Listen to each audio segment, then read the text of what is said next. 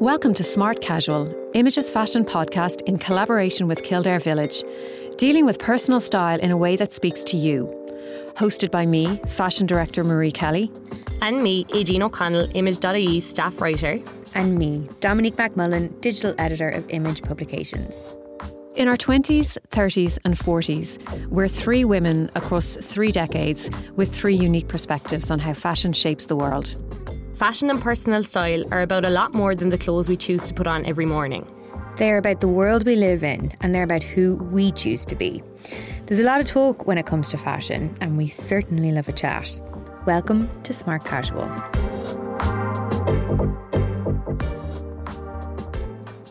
Hello everybody, and welcome back to Smart Casual, where we have a special style-centric episode for you today. We are talking all things denim. From the perfect pair of jeans to tailored boiler suits, there are so many ways to wear the eternally stylish denim, and we are going to talk about them all. So, our guest this week is the young Irish designer Andrew Bell, who we will be chatting to about his career so far in the Royal College of Art in London and his plans for the future of his career, which we are very excited about. But first, what caught your eye this week, Aideen? So, it's Fashion Month and it kicked off with New York as per usual, and Ralph Lauren really caught my eye.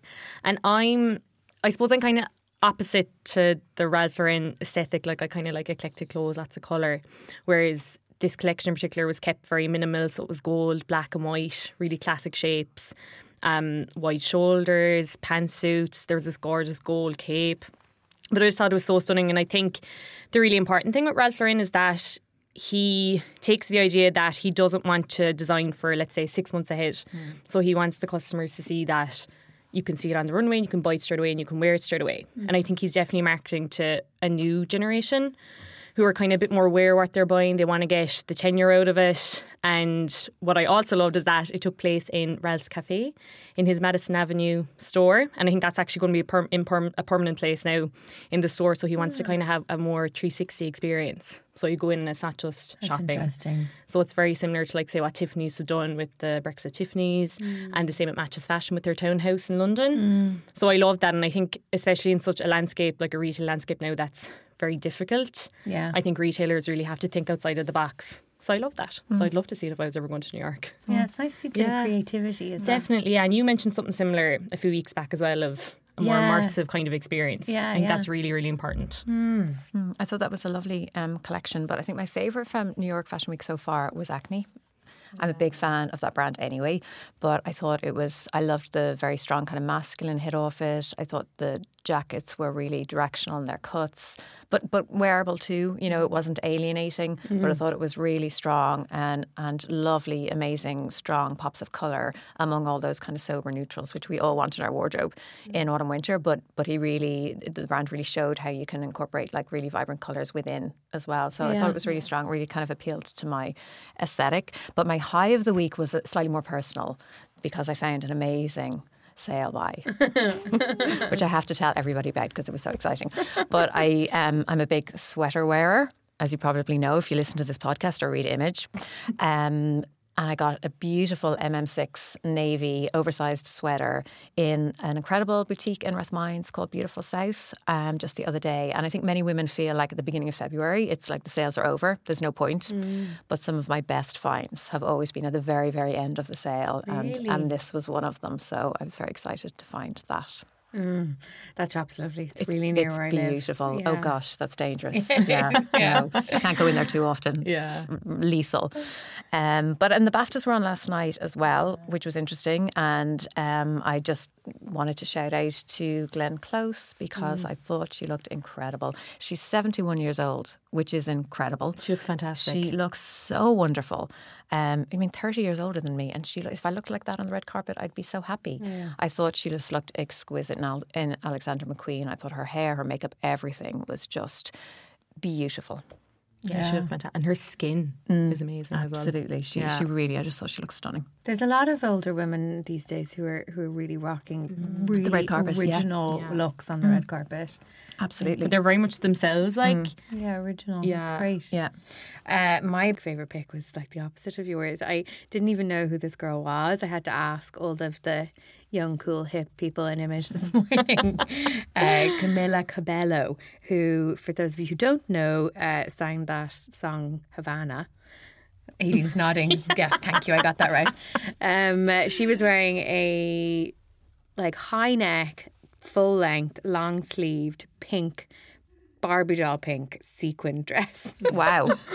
And you'd think it wouldn't work at all, but she looked amazing. Stunning, yeah. Just stunning. And she had her hair back in a ponytail. There was no back on the dress, which I only saw after, doing a bit of research on it. But it was just gorgeous. It's everything that you don't think would work, but you made it look so elegant. And, I think it's because her beautiful. hair was pared back. She always wears bangs. And I think that's what made it look. Yeah, there was nothing else. And She it was let dark hair. Yeah. I feel like as a blonde, you couldn't quite get away with that pink. You'd Tough. be Too would Barbie. look like a Barbie doll. Yeah. Tough to pull Or off. if you had boobs at all, Yes. you would look. I'll have silly. to Google her because I've no idea who you're talking about. No, well, I didn't until about 4 hours ago. So, yeah, I also think it's a kind of reaction to me being pregnant. It's like I just want to be colourful and glitzy and Pretty all the things I and- can't do. Yeah.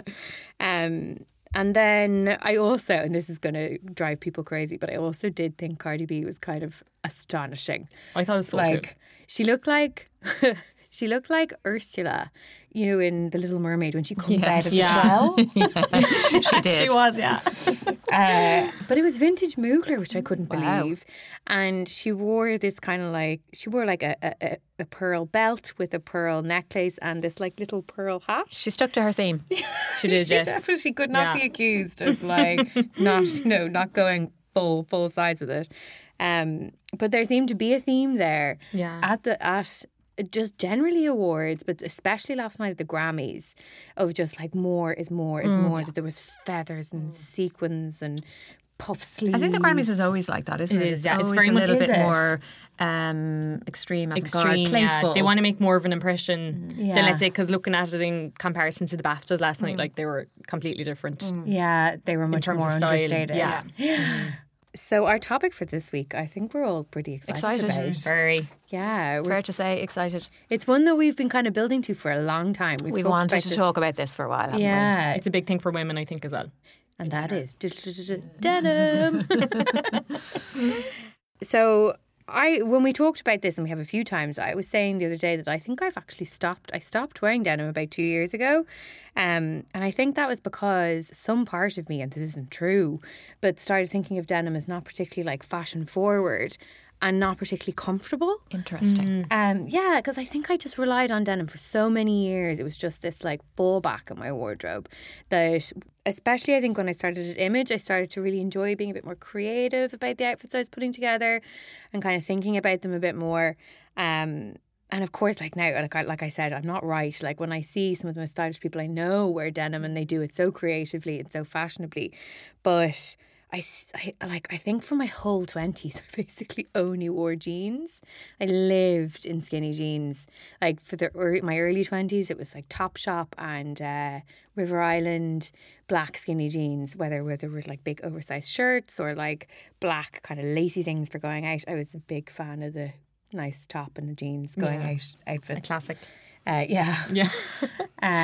And then I remember later on in my 20s, I got really into high-waisted jeans, which are much better for my figure.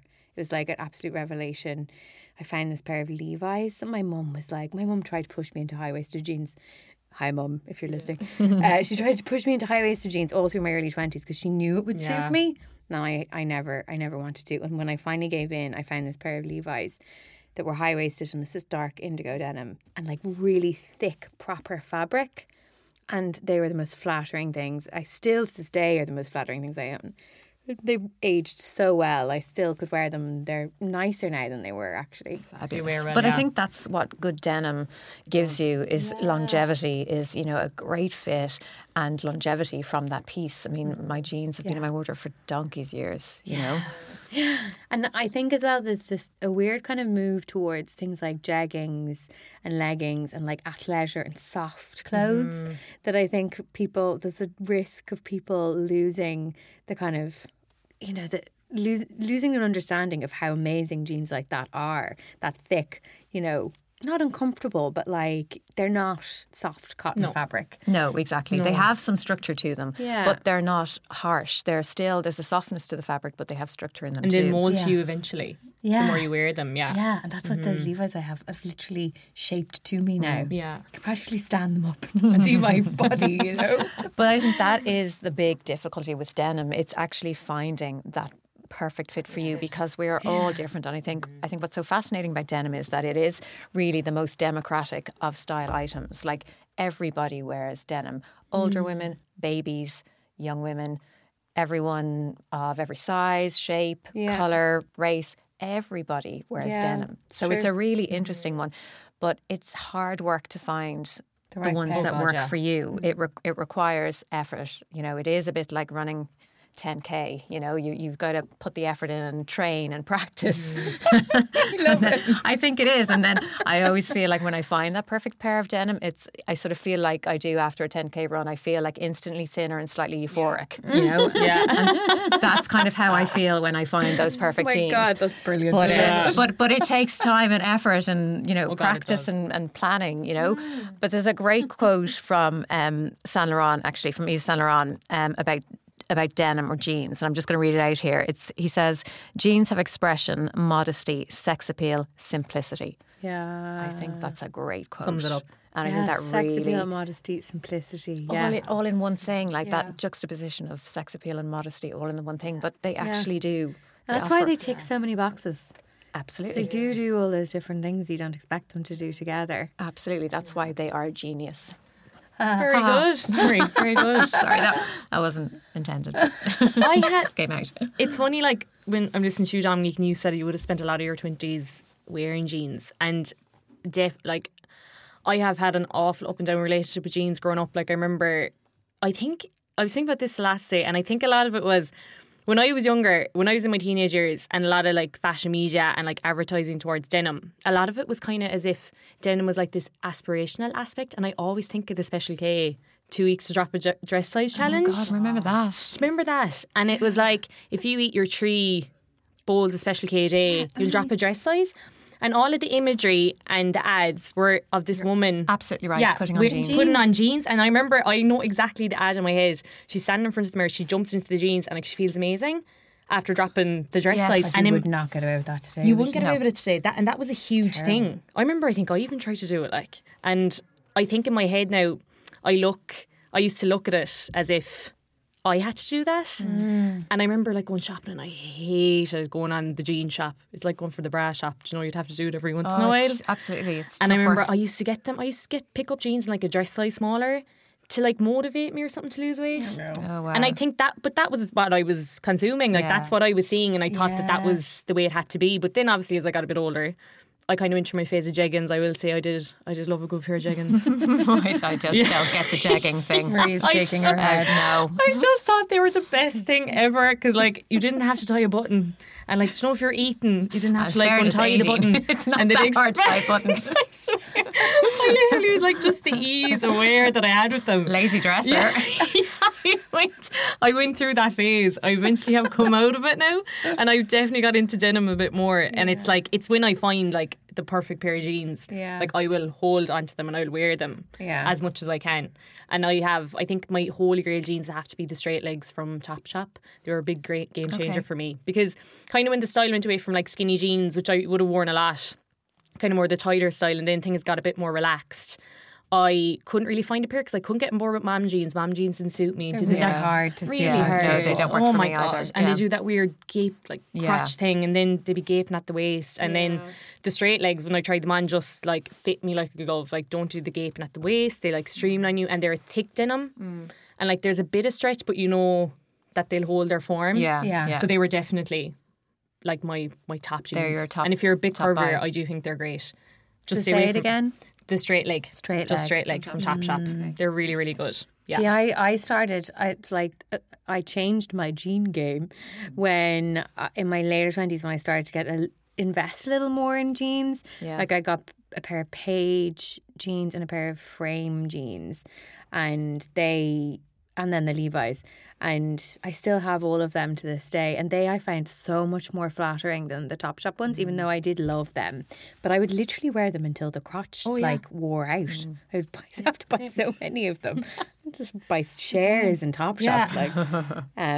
Yeah, it's funny. I wonder if maybe the quality is different. It's the quality, because the more stretchier jeans, let's say with the Jamie and the Jonies, which would be very popular, and I would have worn them, and I still probably wear them today. They're not that thick denim, whereas the straight leg jeans they're thick denim like they are, and they don't have that stretch that the other styles would. I never liked the Baxter, was it, and the you know those particular. They're the light, those kind of lighter stretchier denim from Topshop. They never worked for me. They just didn't have enough structure for me, and I felt like they were almost verging on the jegging kind of vibe for me. So I think in terms of high street, probably the best ones I found for me were in Zara, actually, which is not somewhere I would have ever thought to go for denim. But I did get a couple of really, really good pairs in Zara. But like you, I did start investing in this, I guess we call it designer denim, many years ago. And I mean, I think J Brand is incredible. I mean, that's my favourite brand, definitely. I have pairs from like 12, 13 years ago that are still in great shape, have washed really, really well. Like you've said, they have that structure, but they're soft. They're comfortable to wear. They feel nice on. So I really like J Brand. And I must admit, though, for anyone out there who's thinking, I'm not spending €300 on a pair of jeans, I agree. I always get them in the sale.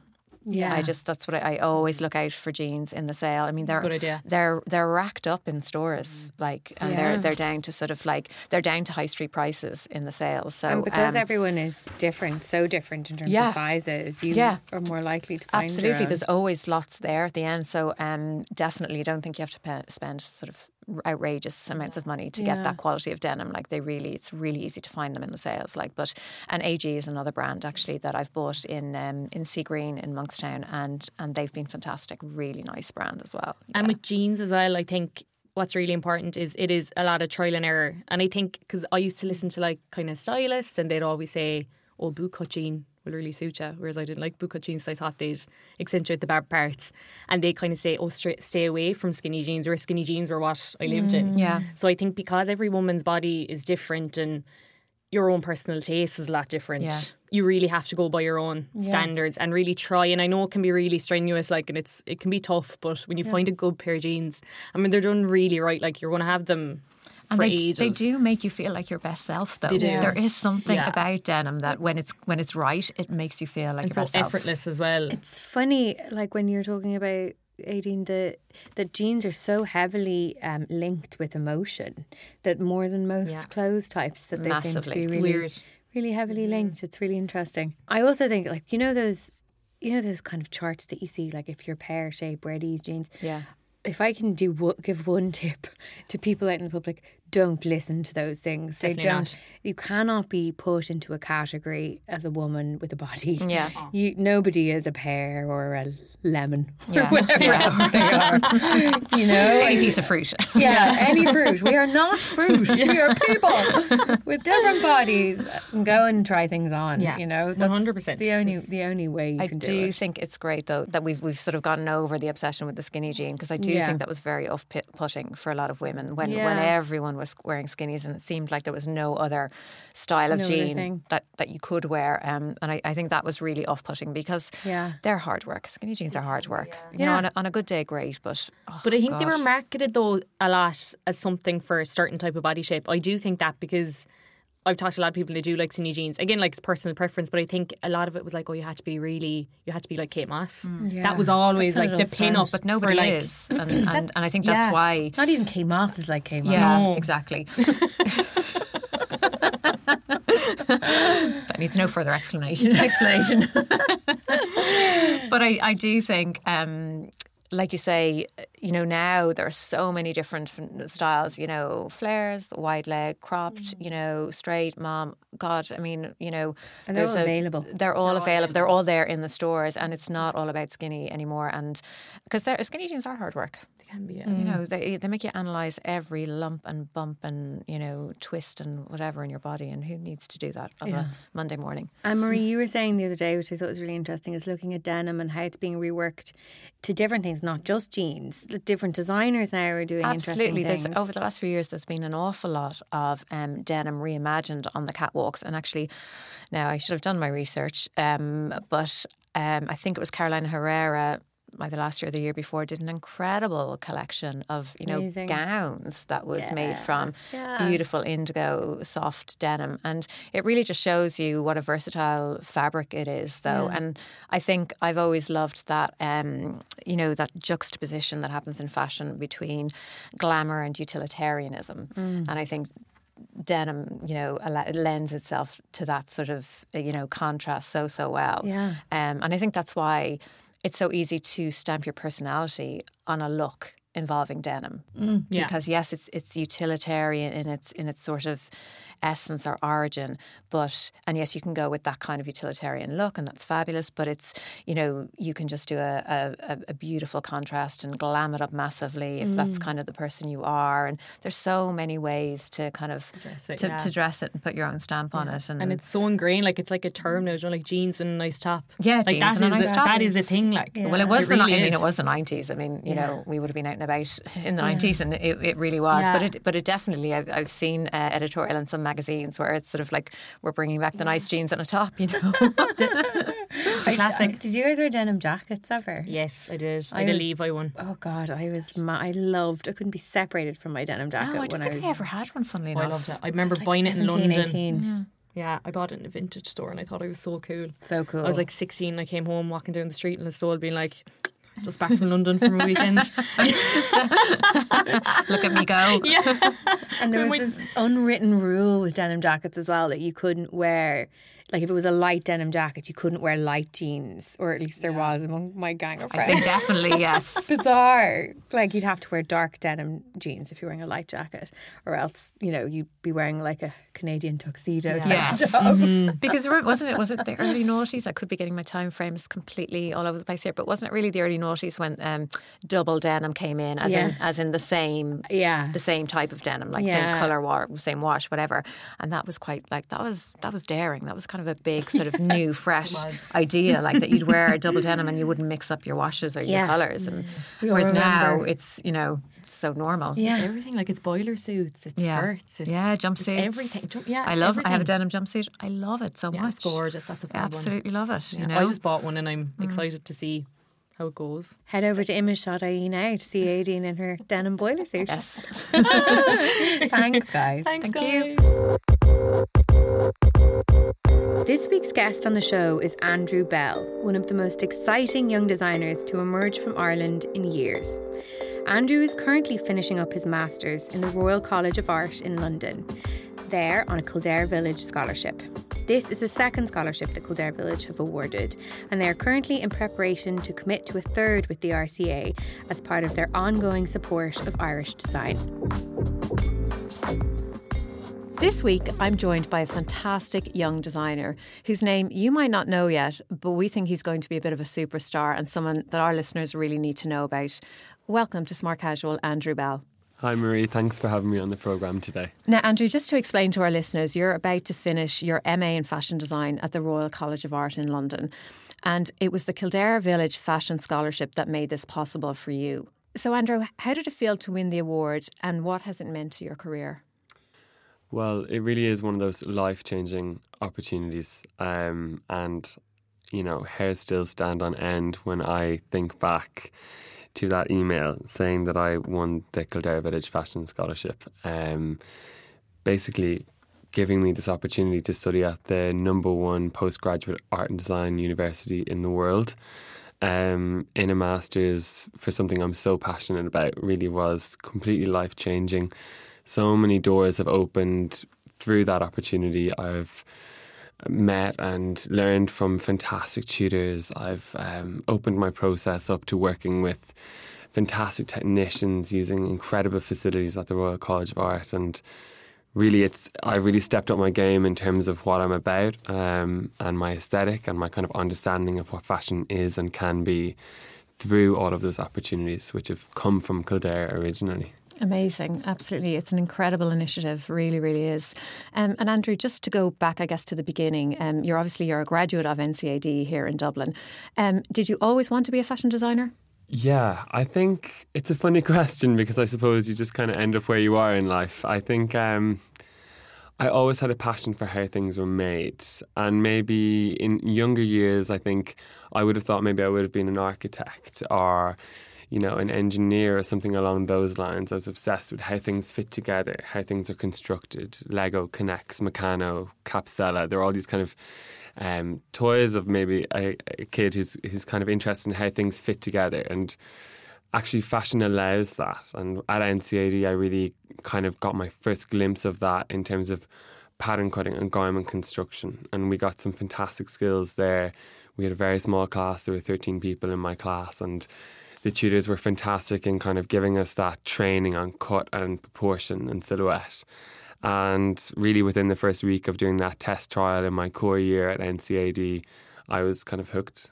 You knew you were sort of where you're meant to be. Yeah, exactly. So I guess are they the anchors really for a fashion designer? The pattern cutting, those elements that you learned in that first 2 weeks in NCAD. Yeah, well, there's many ways to approach fashion design. If we think of designers like Peter Pilotto or Mary Cotranzo, we think of colour, we think of textile and texture. For me, I'm slightly the other end of the spectrum. I'm about silhouette, shape, colour, cut, proportion. Everything I did at NCAD was very much about tailoring and kind of volume, and that has followed through for me. So designers like Jill Sander or kind of designers who've come from a more tailored background would be more like where I would find my leaning. Yeah. And so tell me, just based on what you're saying there, who is the Andrew Bell consumer, or who will she be when you graduate? Who will she be? I think it's a woman who really loves tailoring. But also is kind of tired of the same old kind of luxury in inverted commas.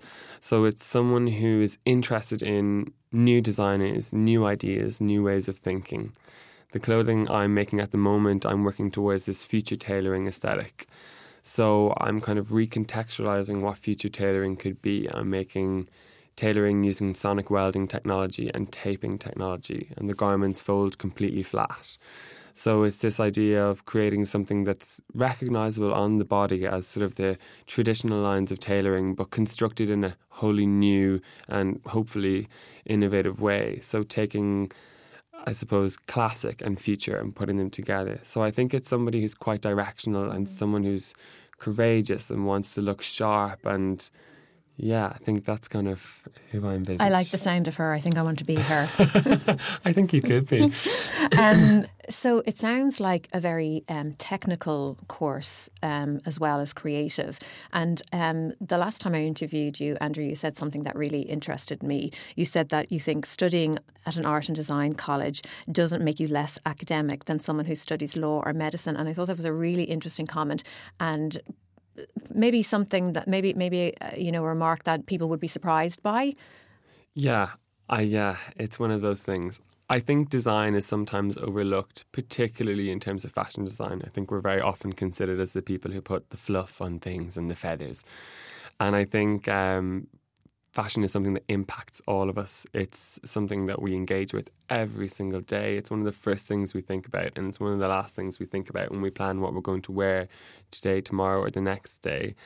I think at the Royal College of Art, fashion is considered highly intellectual.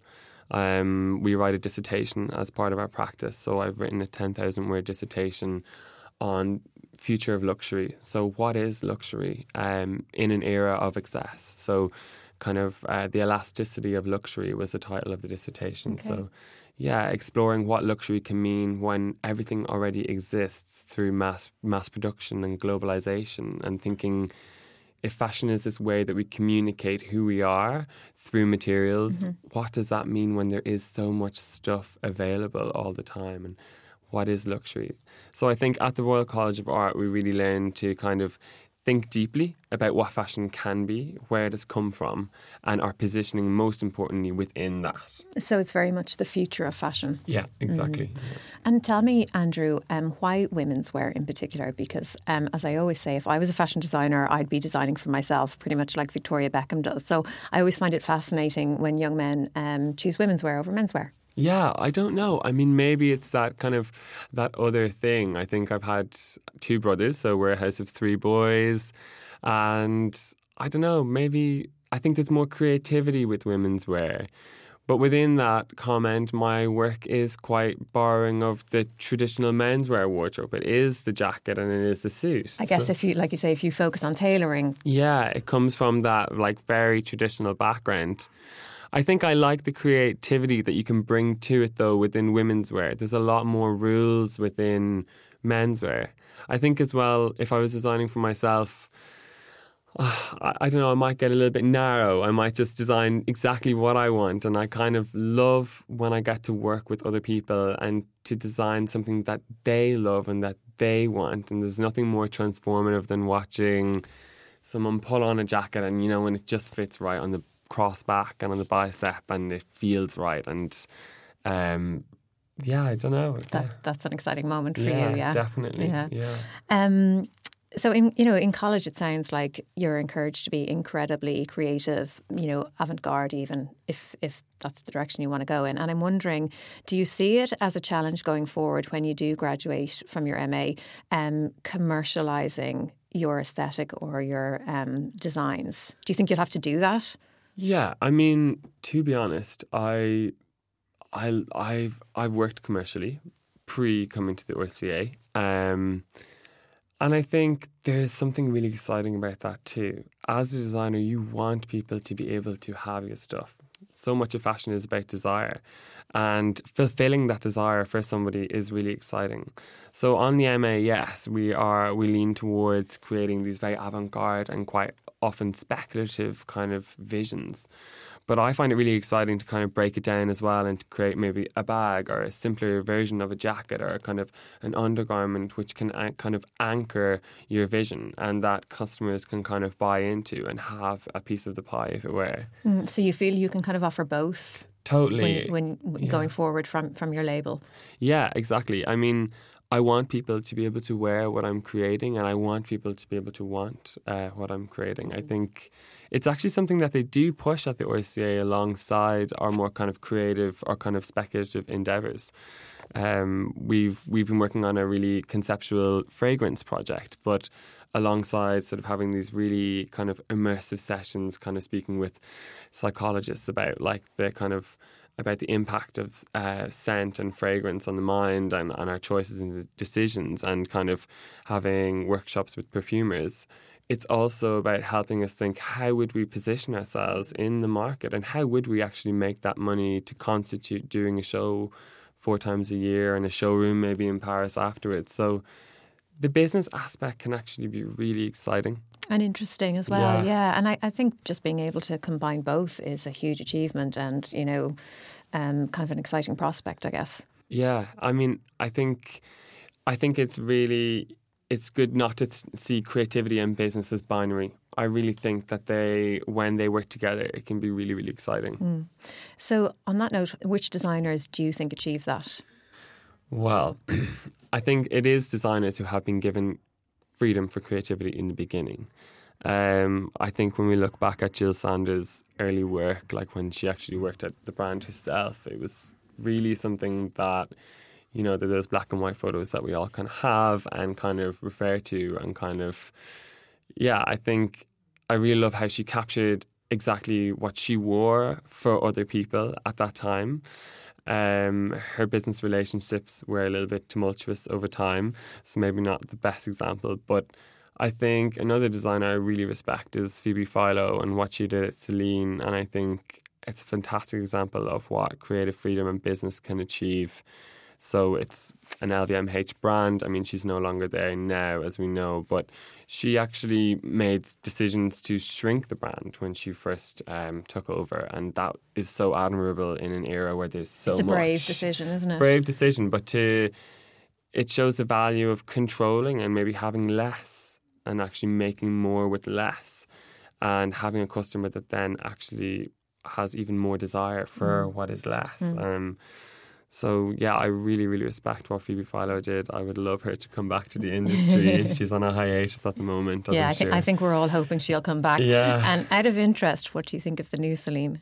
Well, no comment. It's not for me.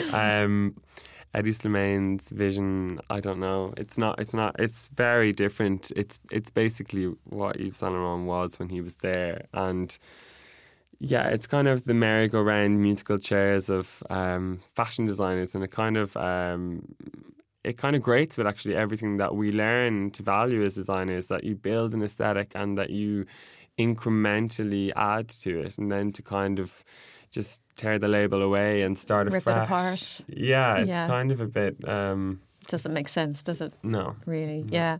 When we were talking outside before we came into the podcast, you mentioned that Giles Deacon had visited your studio, I think, recently. And I imagine just being at the Royal College of Art, you must get access to incredible people, incredible industry insiders. Yeah. Can you tell us a few more? Of course, yeah.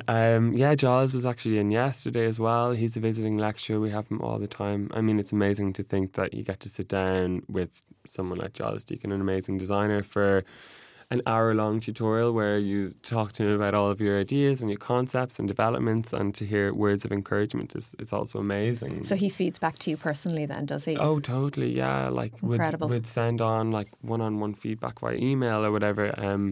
He was in our end-of-year presentations and said some really nice things. It's really inspiring. Other people are always passing through as well, people who've worked in industry for years with fantastic positions. We had also kind of industry partners in this week. I had a presentation with the new director of Cartier. Christopher Bailey was in on Monday at our Work in Progress show. Wow. And I was kind of pulled into a little mini tutorial stroke conversation with him that went on for about 10 minutes, maybe 15. And how was he? So grounded. He's so grounded to think, like, I mean, Burberry's such a global brand, and to think that he made it that sort of global brand. Brought it back from where it was. I think it had from just a heritage brand to sort of a high fashion heritage brand, I guess. Yeah, kind of like Britain's kind of answer to Louis Vuitton. Like, it's so amazing to meet him. And yeah, there are so many doors that open at the Royal College of Art, and very exciting people to meet. And sometimes you do kind of pinch yourself in those moments. Can't believe I'm here. Yeah. Yeah. And you're making a pair of sunglasses for Grace Jones, is that right? Yeah, so again, like another project we had last year was this eyewear project. So it was actually last year's work, but I just was really inspired by that documentary that Sophie Fiennes made called Bloodlight and Balmy. It was released last year. It's on Netflix at the moment. And I decided to design these frames around Grace, and I became totally fixated by her world, her music. And I wanted to make the frames to measure her face. I just had this bizarre, mad idea that I wanted to achieve this. And I reached out to the director of this documentary, who had followed Grace around for 7 years making this documentary, and had cut it and put it together in her apartment in London, with Oisin Byrne, coincidentally, the Irish artist, who I had known from my time at NCAD. So lots of little overlaps eventually led to me receiving an email back from Sophie to say that I could call around to her house because she had a cast of Grace Jones's face, and that unfortunately Grace was in Jamaica, and that she was really excited that I loved the documentary and that I could call around. So fantastic. Yeah, and sort of 6-hour tea and chats in her house, or actually white wine if I remember, and I measured the cast, and again we were working with this fantastic eyewear company called Cubits. And they let me borrow all their equipment. Measuring the face is so exciting. It's something completely different to maybe measuring the body for tailoring, but of course, similarly really technical. They have 6 or 7 different instruments that they use. It's highly specialised, something, again, I'd never even thought about pre the Royal College of Art.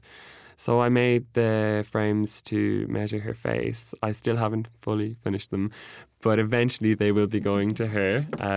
Other projects have kind of come in as they do. But you're a busy guy. I'm a busy guy. But yeah, that's happening as well. It's so exciting. And the frame design is actually inspired by her kind of on-stage, off-stage persona. So it's resin with trapped kind of splinters of glass, cigarette ash, and wow. purple plastic all melted and molten together in this kind of one kind of edgy kind of design shape. Yeah. Sounds incredible. Sounds absolutely incredible. Thanks. And Andrew, do you think that your Irishness feeds into your aesthetic at all, your design aesthetic?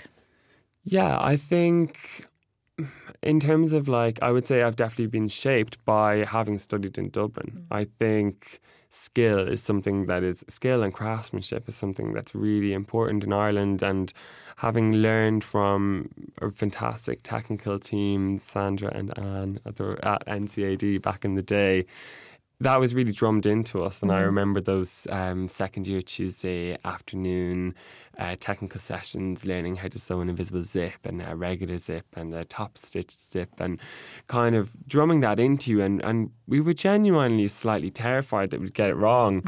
And when I think back, we were so young. But yeah, I think Irish people have that drive. I think as well, having not done my BA in London was so good, because it meant you weren't in that limelight. It can be a lot of pressure. You can very suddenly shoot to sort of a fantastic job, kind of star job with an LVMH company after 3 or 4 years at Central St. Martin's, for example, and that can be a bit of a whirlwind.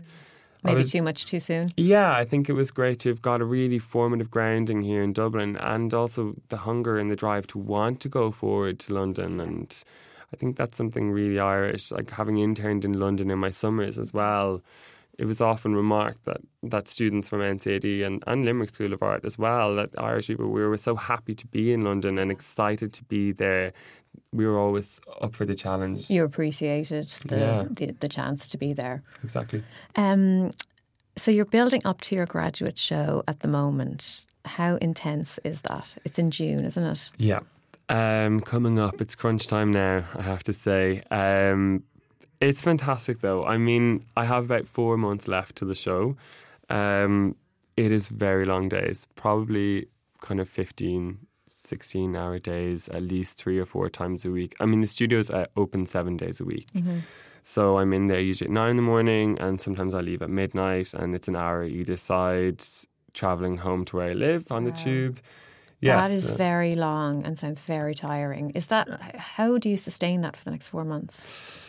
Is it just the excitement and the adrenaline? It's the adrenaline. You don't want to go home. You want to stay at it. You want, when the technician comes along to lock the machine, you get a bit frustrated because you just want to keep using that machine. And I think my mind never stops, and I'm always thinking of new ideas, and I want to work on shoes, and I want to make some bags, and I want to make some suits, and I want to make some glasses, and I want it all, So I think the next 4 months is going to be about time management and focus.